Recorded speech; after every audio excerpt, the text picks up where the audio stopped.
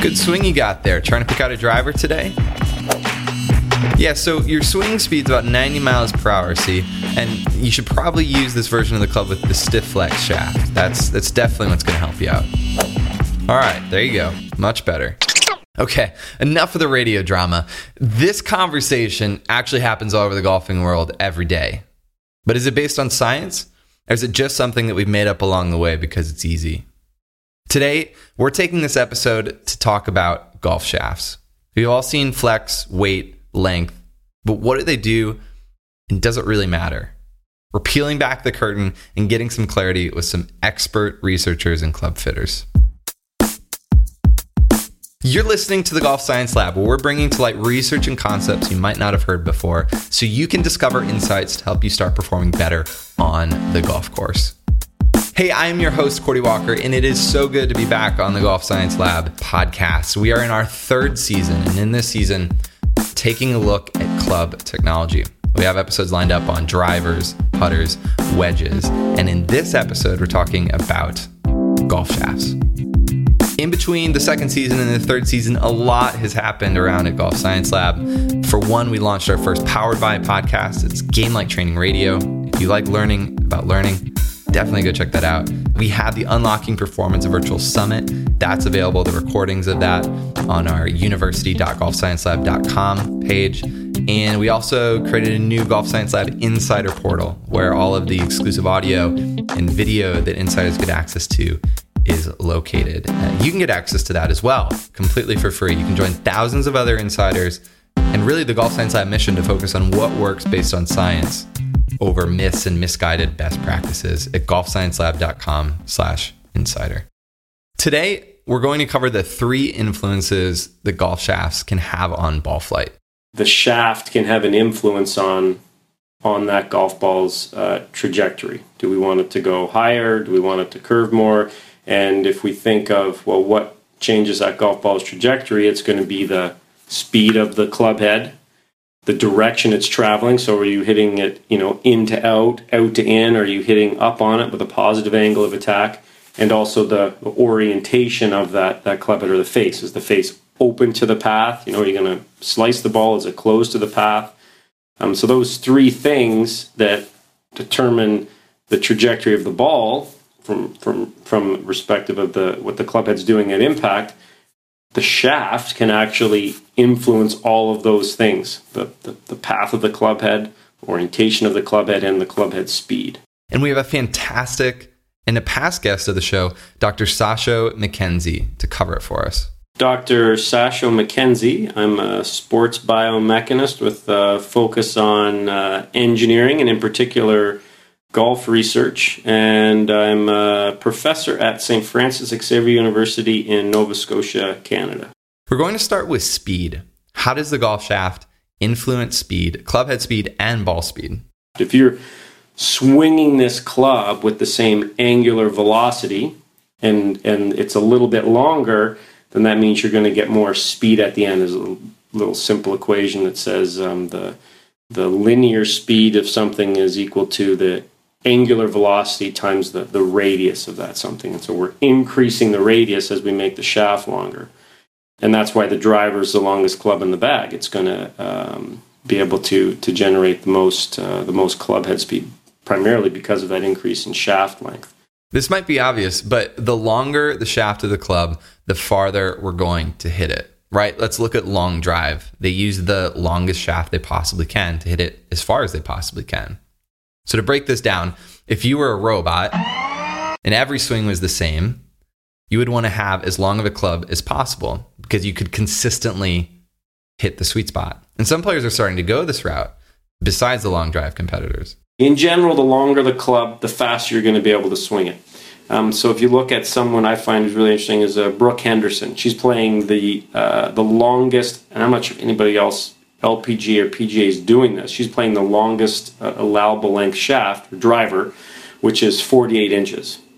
I think she's 5'3" or 5'4", not very big, certainly not crazy strong, in the grand scheme of all the LPGA and PGA Tour players.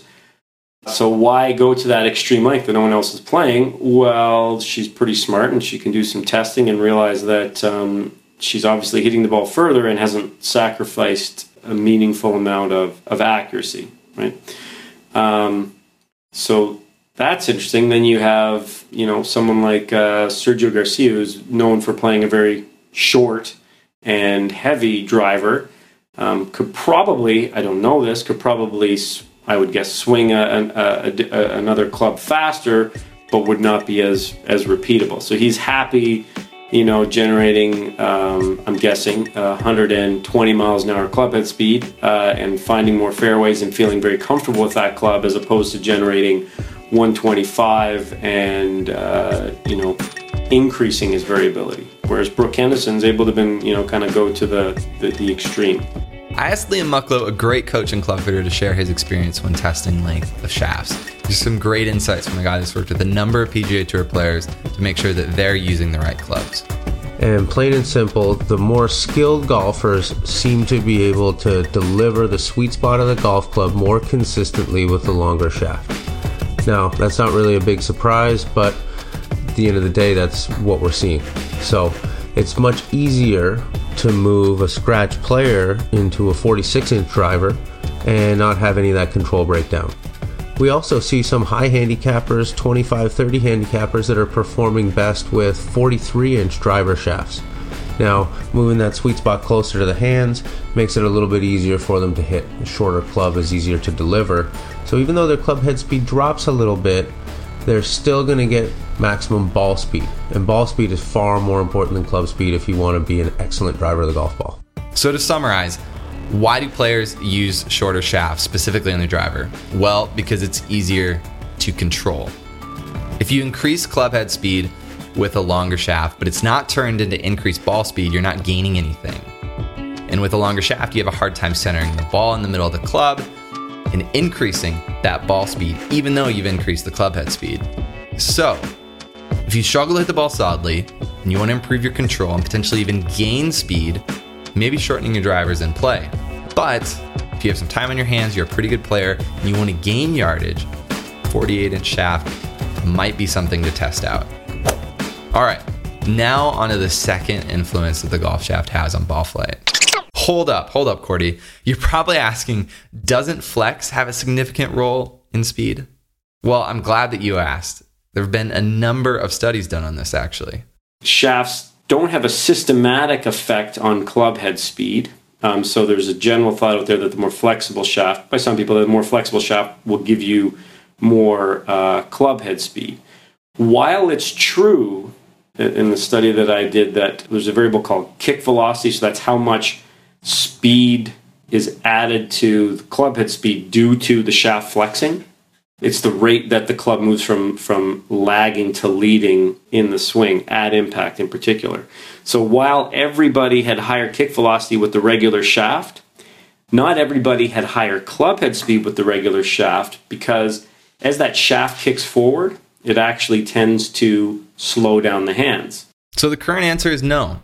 Stiffness of the golf shaft doesn't actually have an impact on speed. Yes, it's surprising, and we'll definitely be back more on this later in the episode.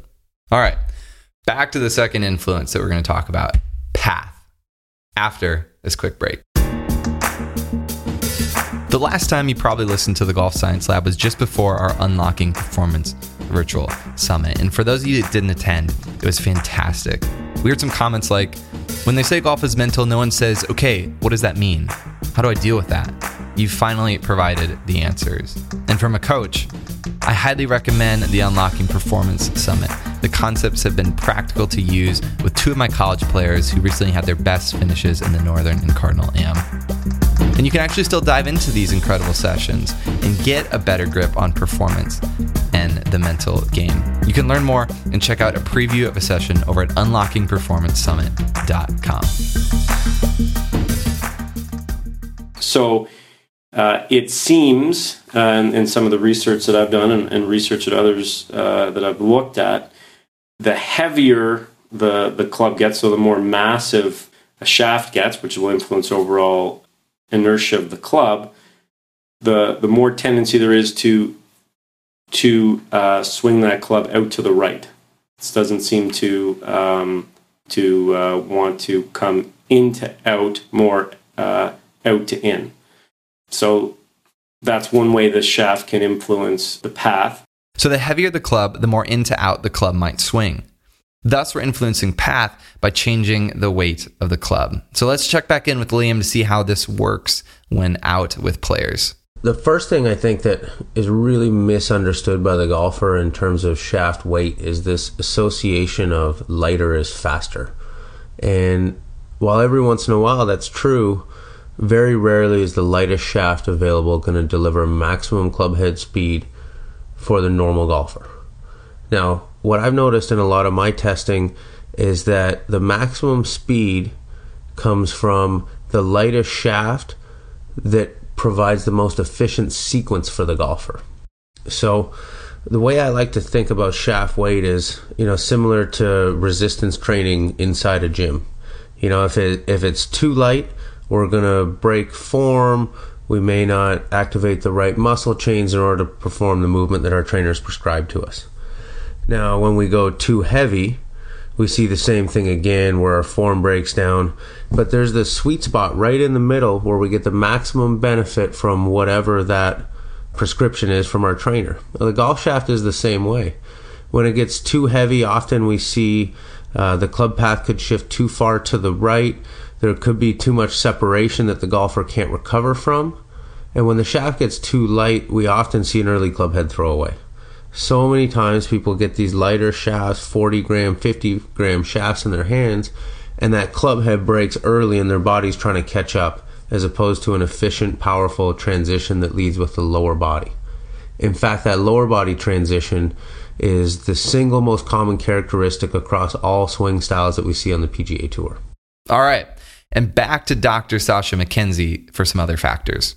Can also influence the path or attack angle by changing the kick point or the amount of flex in the shaft, which can slightly change the way that shaft is flexing and on-flexing during the swing leading up to impact, and that can change potentially the attack angle.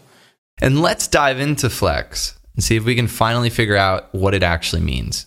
The shaft flex or shaft stiffness is an overall measure of how much that shaft is going to bend when you place an external load on it. So typical one is clamp the butt in the vise, hang some weight off the hosel down by the club head. What's the overall amount that club deflects? Kick point is where's most of that flex occurring? So that can vary by, about 20% of the length of the shaft. The kick point can be higher closer to the grip or closer to the tip.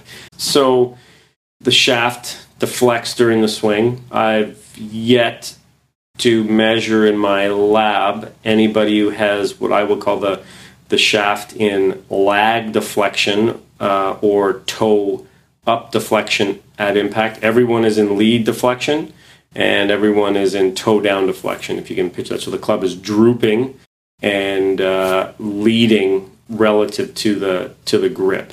So does that kind of make sense? Can you picture that? I know I've shown some graphs in some of my papers, but they might not be super clear on a podcast. But yep, if you head over to golfsciencelab.com/shafts, you'll see an image of this. So in general, this is why you see the recommendation for slower swinging golfers to play a more flexible shaft. In general, especially with a driver, you're going to want to have a higher launch angle with more spin if you have a slower club head speed. And in general, if you play a more flexible shaft, that's going to help those parameters. You're going to get more loft at impact if you play a more flexible shaft, because the shaft is going to be leading more. And it's also going to be drooping more. There's going to be more toe down deflection at impact. So what's interesting is that the more lead deflection you have, the more loft you get, and the more closed the face is. So the more the face will point to the left at impact for a right-handed golfer. So more loft, more left. The more toe down deflection you have, that's actually going to primarily tend to point the face to the right. And what's interesting about that is that golf clubs tend to droop or toe down more in an absolute sense than they do relative to how much they go into lead at impact. So you can actually have shafts that the more flexible a shaft gets, you're likely to see that face tend to be more open for that particular golfer as that shaft flex increases, because there's going to be typically more toe down deflection as opposed to lead deflection. But you'll always get an increase in loft. And as you can guess, these factors of deflection affect the orientation of the club at impact with the ball. But Dr. Sacha noticed one other interesting fact, that we're humans and we adapt to different shafts unconsciously. In a recent study I did, I come up with this variable called bend loft. Okay, so we had a group of reflective markers on the grip and a group of reflective markers on the club head. And what that allowed us to do is determine how much of the loft at impact was due specifically to amount of shaft deflection. So for all those 33 golfers, there was more bend loft with the more flexible shaft. Okay, no matter how much they deflected the shaft, there was always more deflection, lead deflection with the flexible shaft, and that resulted on average between the two shafts we're looking at with a 2-degree increase in bend loft. So you would expect that you would also see a 2-degree change in what I would call delivered loft. So just before the club head touches the ball, you would expect that, okay, on average when these golfers swung the more flexible shaft, they get 2 more degrees of delivered loft as well. But there was no significant difference in the actual delivered loft. What approximately half the golfers did was they increased shaft length, so their hands were essentially covering the ball more. So they just completely reduced any influence of that bend loft. And then also within the 33, and this is looking at an average of 14 drives with each shaft. And then there were some people that, not all of them, but some people who actually did the opposite. So the more flexible club, they actually had their hands further back, so they even showed a greater amplitude change in loft. So there was this whole gamut of how, even though bend loft was consistently more with the more flexible shaft, golfers swung these shafts differently, which really would change how you would go about doing a fitting. And they weren't telling study participants that they were changing the shaft flags. Between sets, they'd have players change shoes and in a sense distracted them so they could make the switch. Personally, I think that the majority of that is due to a subconscious feeling, change in how the shaft feels during the swing, maybe just during transition or maybe even during takeaway or while they waggle it, and they actually swing slightly differently because of how that shaft feels. Fascinating stuff, no? So let's go back to where we started this episode. Swing speed and shaft flex. What's the correlation and how does it work? Shafts don't have a systematic effect on club head speed. So there's a general thought out there that the more flexible shaft, by some people, the more flexible shaft will give you more club head speed. While it's true in the study that I did that there's a variable called kick velocity, so that's how much speed is added to the club head speed due to the shaft flexing. It's the rate that the club moves from lagging to leading in the swing at impact in particular. So while everybody had higher kick velocity with the regular shaft, not everybody had higher club head speed with the regular shaft, because as that shaft kicks forward, it actually tends to slow down the hands.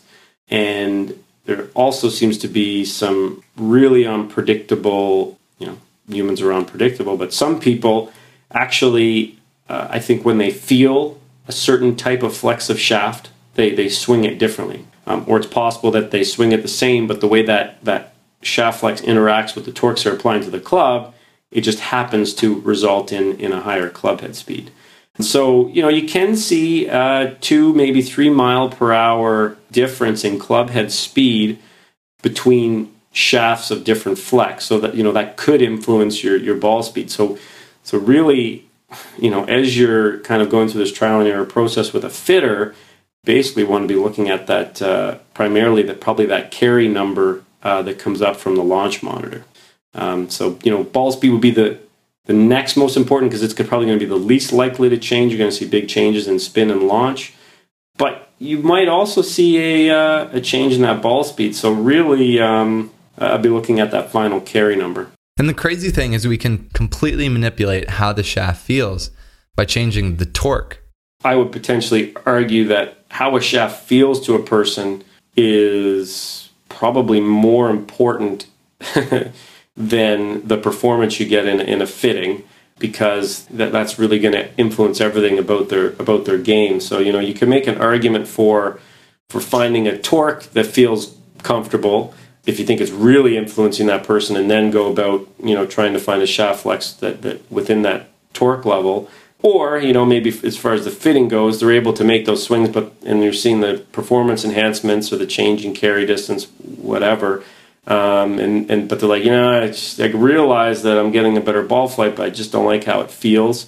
Then you can try to keep that same flex and same ball flight and just change the torque as a final part of your fitting. We're just trying to deliver the club head with a certain speed, loft, and path.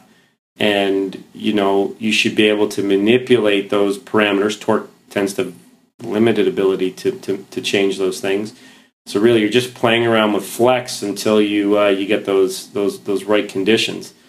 I mean, theoretically, you could get the same ball flight just by changing the loft of the club head, probably. But I think it's probably a lot easier to have a couple of options for your club head, and then have a whole bunch of different shafts that you can flip out and try. And we're going to end the episode here with Liam talking about a unique process for getting people in the right driver and the right shaft. It's a fantastic process. Now, the other correlations that we've seen with shaft length has a little bit more to do with matching the body. So when we go through and we do this fitting process, we actually take a few basic anthropomorphic measurements. So we measure the length of the golfer's arm, of their forearm, their wingspan, and their wrist to floor. From there, we start to hit 5 shots with 43, 44, 45, 46, and 47-inch drivers. We chart all of the results, track all the data using 2 different launch monitors, and from there we make a recommendation on what's going to be the best in terms of a balance of both distance and control. Now, when we see players that have a more rightward swing direction, it's for a right-handed golfer, so more of an inside-out swing, and one with comparatively shorter forearm to upper arm length ratio, there's a fairly strong correlation of them performing better with a longer shaft, often 46 inches. Again, we see the exact opposite is true when we have people with a longer forearm to arm ratio and a more leftward swing direction. They're definitely performing better with the shorter shaft. So even for your listeners at home, that could be just a simple test. If they're an inside out guy, take your right hand, make a fist with your thumb pointing up, go ahead and lift it up, bend your elbow as much as you can up to your shoulder. If you see a big gap between your thumb and shoulder, your forearm's a little bit longer. If that thumb kind of pokes you right in the middle of the shoulder, your forearms are a little bit shorter than average, and this can help guide you into a simple change that'll help you drive the golf ball better than you ever have. Liam has a really cool calculator over at mygolflab.ca. It's called the Launch Doctor, and it helps you find optimal numbers for your swing speed. Check it out. Thank you so much for joining us for this episode of the Golf Science Lab.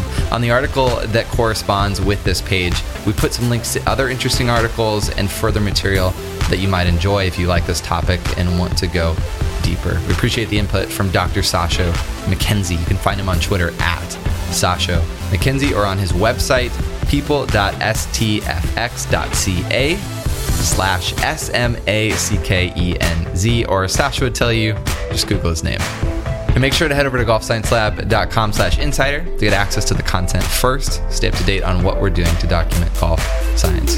This episode was hosted and written by me, Cordy Walker. You can follow me on Twitter at Cordy Walker. It was edited, mixed, and produced by Just Hit Publish Productions. Music by Silent Partner, Otis McDonald, and Broke for Free. And we'll see you all next time on the Golf Science Lab.